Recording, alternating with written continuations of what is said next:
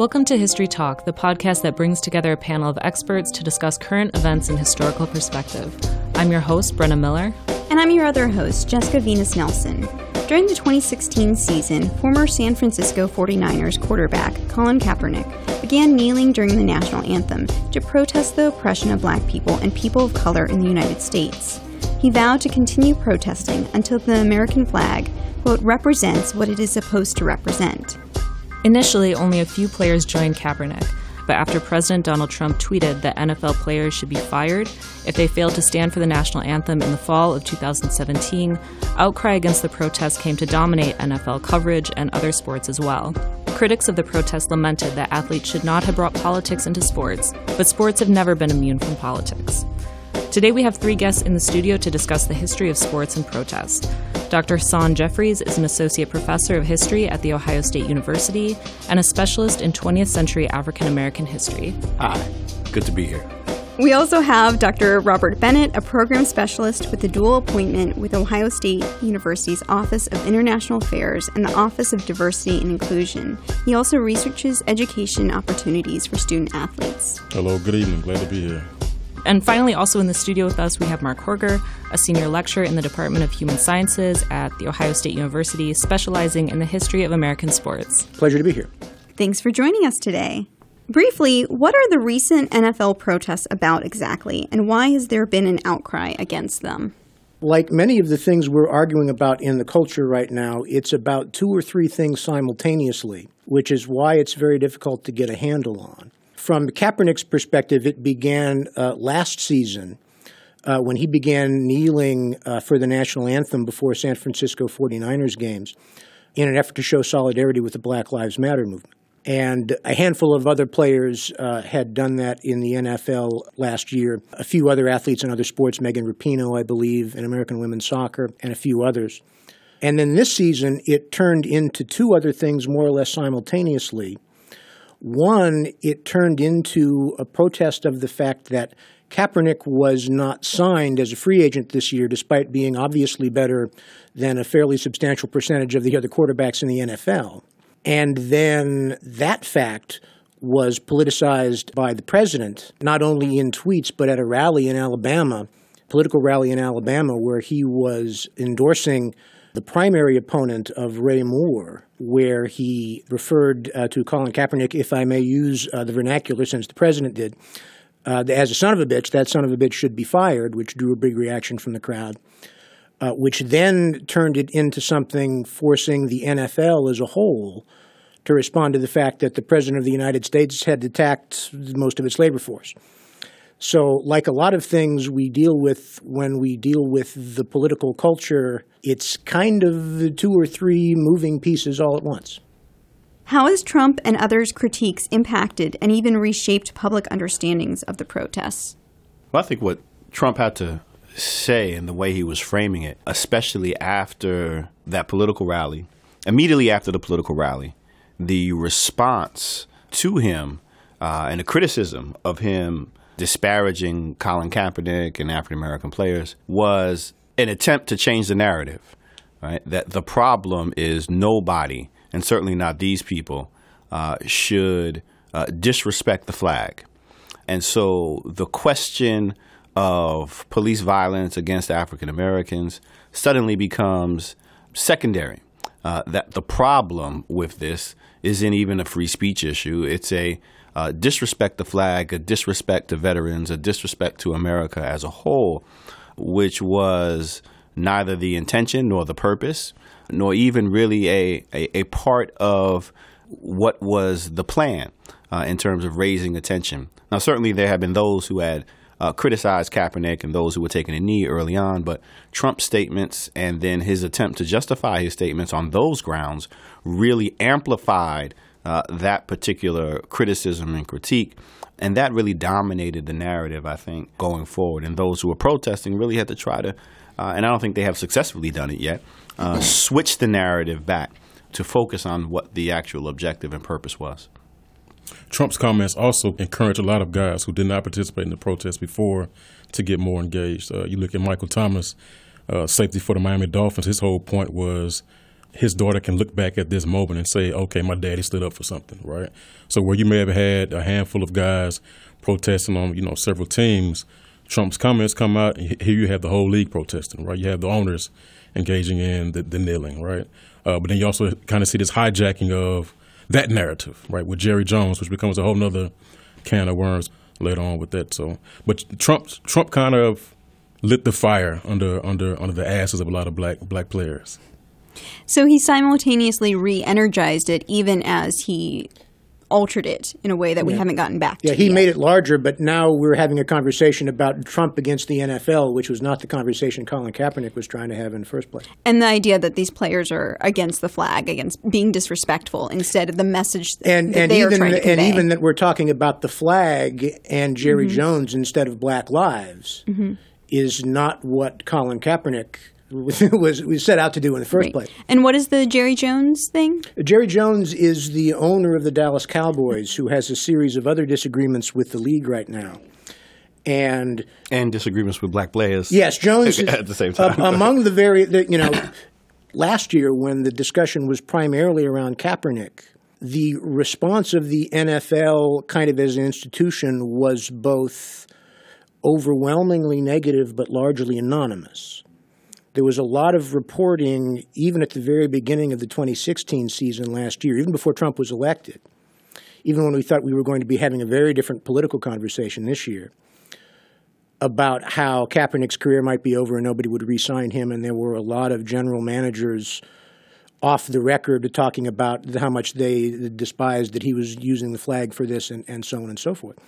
And it has turned into part of the larger discussion in the NFL about Roger Goodell's leadership, and Jerry Jones is both among the NFL owners who responded the most negatively publicly to the initial protests, and the NFL owner currently the most at odds with Goodell and the leadership of the NFL for reasons having little to do with the original political content of the protest last year. And Jones is also one of a few owners who has explicitly stated that none of his players best engage in these protests. So people talk about athletes having the right as citizens to kneel, sit, stand, what have you. Jones is the one owner who is stating explicitly that they better not do this. Some teams have let their players decide. Some teams have chosen to decide as a team what to do, but with some input from players rather than just being announced from on high. But the Cowboys are one of the teams that issued team orders essentially at the beginning of the process. And have players been following these orders? I don't believe any Cowboys have gone against that. I'm not positive about that. But not since the collective initial response to Trump. I don't think anyone has. Now, one player did have a raised fist, but that was more so once the anthem ended, that's when he proceeded to raise his fist. So there was a bit of backlash on his end, but nobody kneeled or sat during the anthem. So one of the common refrains that we keep hearing around all of the political controversy surrounding these protests is that sports shouldn't be political. So why is there this idea that sports should be apolitical, and has it always been our expectation of athletes that they just play the game? You have to look at it from different viewpoints, right? Because personally speaking, I've always seen sports and politics intertwine. Looking at, coming out of the South, my father was a big fan of Jim Brown and the Browns back in the day because they were the one NFL team that brought in a lot of black players, right? And so although he grew up in South Carolina, the Cleveland Browns was really black America's team. And so Bill Willis, who is an Ohio State alum, he's one of the 4 gentlemen who integrate the NFL, playing with the Cleveland Browns, who was head coached by Paul Brown, who was also the head coach at Ohio State football, right? So for African Americans, you have guys who've always been outspoken, right? You look at Jim Brown, you look at John Wooden, you look at Walter Beach, Jim Shorter, right? Curtis McClendon with the Kansas City Chiefs. You look at Muhammad Ali. For these guys, there were no overwhelming number of athletes during this time period speaking out on the issues, right? The issue is that they were doing it. And so I think for that generation, Jim Brown, Russell Ali, they served as the example, right? Now you can talk about the 80s and 90s coming on with Michael Jordan and kind of the silent nature of the black athlete coming to the fold. But there was a long history of this connection between sports and politics. and certainly a long history in some ways of whether or not there are any black athletes on the field at all and under what circumstances, itself being political before we even have a conversation about attitudes or behavior of those athletes once they're included. We're having a conversation about athletes using boycott techniques or threatening their personal career opportunities in sport in order to try to achieve something political. And in many ways, in the late 19th and early 20th century, there's almost an analogy to white players or executives in a number of sports using the kind of protest techniques we're talking about right now, specifically to keep African Americans out, specifically to, as they would have said at the time, draw the color line. So in some ways, we're having a conversation here about the politics of what kind of speech you will or won't engage in once you're in the arena. But from certain perspectives and for certain populations, being in the arena at all is political before you even start having that secondary conversation. And I think an extension of that degree of politics, we often think about professional sports, but when you look at college sports and college football, the number of times schools that might have had one or two black ball players in the North, whether it's Michigan in the 1930s or NYU, when they go to play Southern teams, the decisions that are made that we're not going to bring the black ball players, we're not going to play them because we don't want to go against the norms of segregation and racial segregation. That's politics. So there is this much longer history of sports, both professional and amateur, big dollar sports, constantly intersecting with politics. In fact, I will go so far as to say there's never been a time when sports has not been political, where sports has not intersected with politics in one shape or another, where it's on the field or it's in the front office. I think for a lot of fans, for sports, they provide an escape, but to not acknowledge the issues that a lot of these athletes are bringing up is, in essence, denying their humanity, right?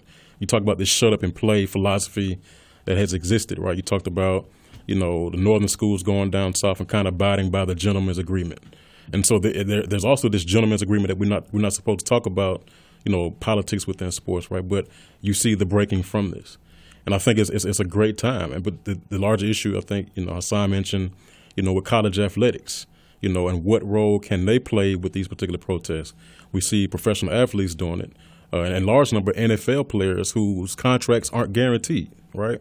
You see the bulk of these protests coming from guys whose contracts aren't guaranteed. So what does it really speak to these issues if they're willing to put their livelihood on the front line, right? Kaepernick, who opted out of his contract to 49ers. Now, they said they were going to cut him anyway, right? But he opted out of his contract, looking to get it up with another team, still couldn't do it. So you see the power of politics just in him stating, I'm looking at it from the Black Lives Matter perspective and not so much disrespect to the country. Nate Boyer, who was a former NFL player and also served in the military, he spoke to him about taking the knee, right? Because at first he was sitting. Now he moved to taking the knee. So even when you have military servicemen talk about the symbolism of taking a knee, folks tend to just kind of push that off and ignore that argument. Is there something special about sports specifically that make it a good forum for protest? Certainly, sport is among the places in society where you find examples of the athletes finding a large audience, maybe in some ways whether they're seeking a large audience or not. Whether or not you would say in retrospect those things have been effective from a policy or a cultural standpoint is maybe another kind of question. But for a lot of consumers of the product, it's certainly a place in the culture where politics erupts on them when they think they've avoided it. Keep the politics out of sport is kind of in some ways keep politics out of my weekend, which is easy to say if your relationship with the NFL is on the weekend through the television, but a much more difficult line to draw if your relationship is actually an active one in creation of the product. And I also think it's keep a certain kind of politics out of my weekend, right? Because the playing of the national anthem, moments of silence, those are all political decisions, right? Flyovers by the Department of Defense.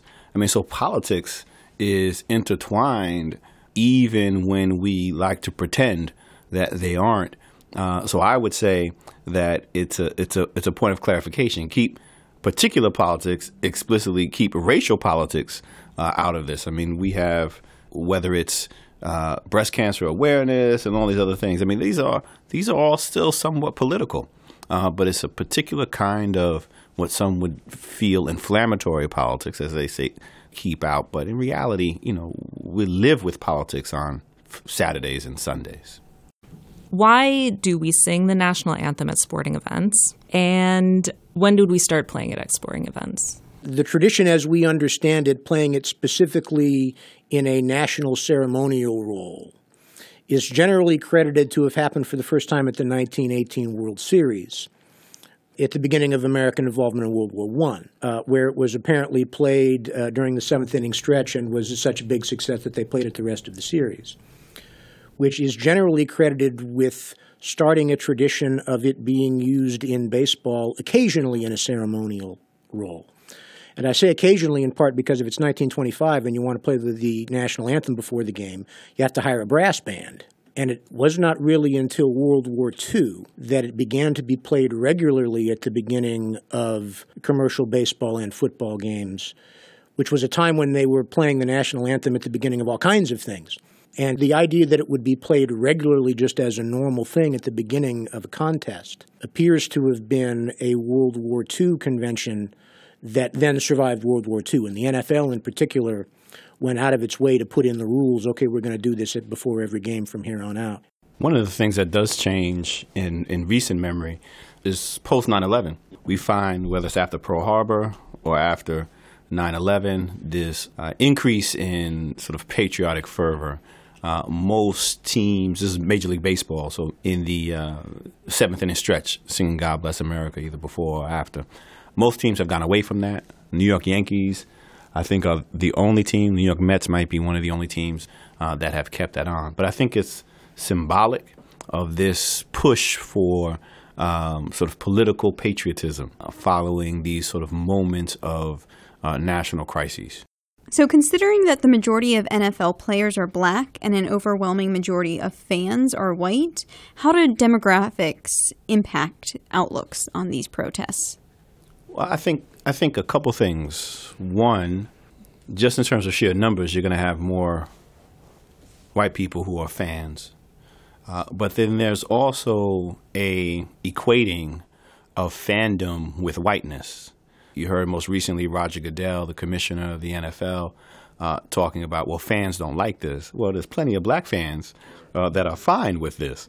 So on the one hand, I think we have to be clear. It's helpful to be clear about whether we're talking about white fans or black fans or fans of color or whatnot.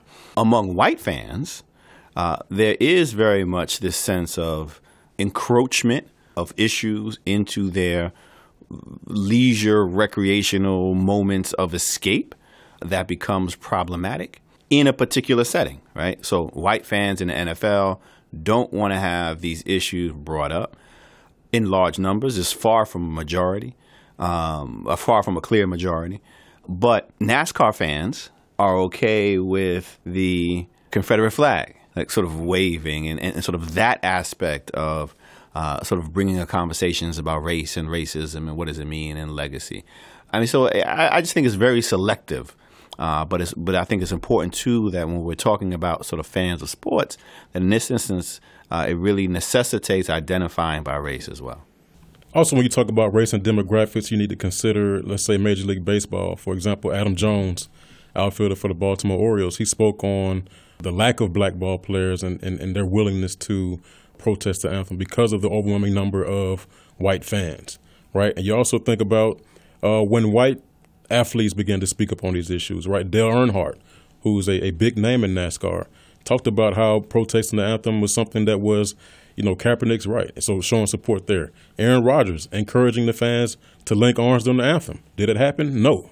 So we can talk about black athletes and their role. We can talk about white athletes and their role. But the larger picture is a lot of fans do not want these political statements being made for something they see as fun time, right? A time they can drink beers, get hamburgers and pretzels, right?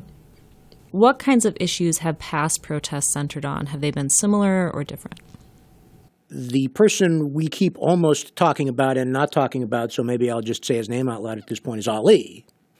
Muhammad Ali, the heavyweight champion in the 1960s, who is generally sort of considered the the Platonic ideal of when we have a conversation about to what degree are athletes able to be political, to what degree are athletes taking risks when being political, Ali is usually the example of someone who risked everything to be the political person in public he wanted to be. And his politics combined opposition to the Vietnam War with a fairly robust black nationalism, I think it's fair to say, in the 1960s, which I think people today forget how aggressive the black nationalism was and how powerful a combination that was, and making very little effort to engage with the actual content of the Nation of Islam in the mid-1960s. And when we criticize an athlete for not being willing to be political in the arena, in many ways Ali is the person whose career they're being compared against. And the also connection there when you talk about this black nationalism coupled with this religious difference that Islam presents, right? I think that's something we also have to consider when we talk about what it means to be an American citizen, because we talk about being a Christian nation. You often hear that point, right? I think one of the things that we also have to consider when we talk about recent protests in the last 30 years and it's linked with Islam, if you look at Craig Hodges, his letter that he wrote to George H.W. Bush back in the mid-'90s after the Bulls won the championship, and also Chris Jackson, who becomes Mahmoud Abdul-Rauf, and he's actually protesting the national anthem, right? He's kind of the forefather to Colin Kaepernick. And a personal anecdote for him, he also influenced me to kind of turn my back during the national anthem when I played, right? So you have guys who serve as a nice example of what peaceful protest can look like, addressing the issues that African Americans encounter in the United States. And sport kind of serves as that role. But we also have to look at what role does religion play in how these particular protests are embraced. And I think Ali, Hodges, and Abdul-Rauf are a great example. But isn't this a process of historical amnesia of we remember the Muhammad Ali that we lost just a few years ago, and he was silenced by that time by disease. And so they remember the silent Ali, and they forget the radical Ali and their lack of engagement with black nationalism. And there was also an Ali between the radical Ali and the silenced Ali, which was the Muhammad Ali in the 1970s who appeared on the Dean Martin Celebrity Roast. He was initially presented to the country overwhelmingly as a black entertainment figure, and then for a while in the mid-'60s was the nation's most famous black nationalist. And by the late 70s had kind of turned back into the entertainment figure again, as the Vietnam War got less visceral in American politics, and as his own religion became less connected to the black nationalism of the Nation of Islam in the 1960s and became more conventional. And in some ways it's hard to know what Ali people are praising because of how many there were to choose from.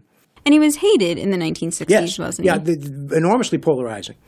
And I think it's worth pointing out that there really is a degree to which he got more famous and more beloved as an international symbol of American political tolerance as he literally got quieter. By 1996, he lights the torch at the 1996 Olympics in Atlanta, which most people remember, if they have a firsthand memory of it, for the frail physical condition he was in by that time. The young Muhammad Ali was both a fantastically charismatic physical athlete and fantastically charismatic verbally. And by the 90s, he was among the most famous and beloved Americans at the moment in his life when he was literally neither of those things anymore. Have any of these past sports protest movements proven to be effective? Have they actually inspired change? I think to different degrees, they have proven effective. I think it also depends upon how you want to define effective. Mm-hmm. Many protests are, I think Kaepernick's is one, is designed to raise awareness. And by raising awareness to affect some type of change that way. So in that sense, it certainly has raised awareness. You don't always get to control the narrative when things come out, but in that sense, it has. I think other protests symbolically have remained powerful, continue to exist in sort of popular memory and imagination. You don't always know why. I think Mark's point was great. It was like, we're supposed to love Muhammad Ali because he stood up for the courage of his convictions. Well, what were his convictions? Well, I'm not quite sure, but we were supposed to. Yeah. So sometimes it gets lost in time. But I think you almost have to evaluate each one and be clear about what is it that the protest is for. How does it play out in the moment? But then I think you also have to look back over the years with the benefit of time and say, okay, how was this remembered? And how did people respond to this? Because sometimes there's a protest in the moment and you don't think it's quite effective, or it doesn't work, or it spins out of control. And then you look back 5 years, 10 years, 15 years later, and you're like, that was the spark that really led to something different. Or it was working, but it pulled terribly, which I think is something we tend to forget about the civil rights movement of the 1950s and 1960s. Was not popular, even as it was in fact beginning to succeed. And sometimes, I think Hassan's point is well taken, sometimes you can't know if that's what was happening or not until you have some historical distance from it. Certainly Gallup would have told you in 1963 that Martin Luther King was unsuccessful as an American public figure, but that's not remotely how we think of him in the long view. Well, let's get back to the players and the owners and coaches a little bit, too, with this protest. How does teammate unity with the current NFL protest compare to earlier displays of teammate solidarity or disunity, such as when Jackie Robinson integrated baseball in 1947? You can almost say it's pretty much on par with the Dodgers. Branch Rickey kind of gave, the Dodgers brass, the team, a year heads up to kind of like, hey, Robinson is going to be on the team in a year, right? And so some guys resisted it, some guys accepted it. The same thing with the current, protest now. You don't see an overwhelming number of white athletes supporting these protests. When I say overwhelming, I'm saying the majority, right? You might see a couple of guys, with their hand on their teammate's shoulder, but for the most part, you don't see this large support as we may have hoped. Except, and this is what I think is important to think about in terms of gender.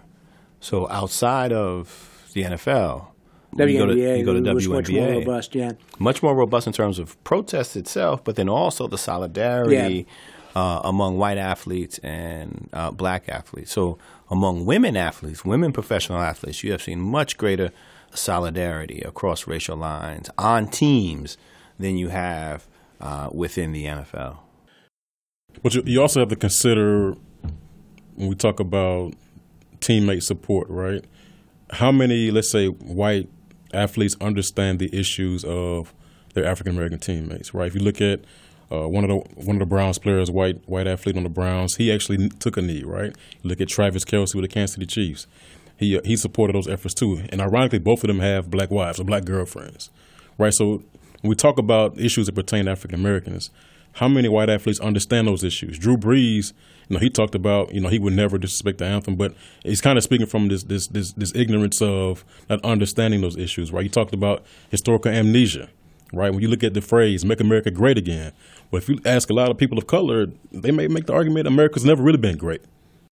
So among fans, at least, as we've discussed, it seems like the NFL protest is unpopular. So too, however, as you mentioned, were the civil rights protests of the 1950s and 60s. They're now celebrated.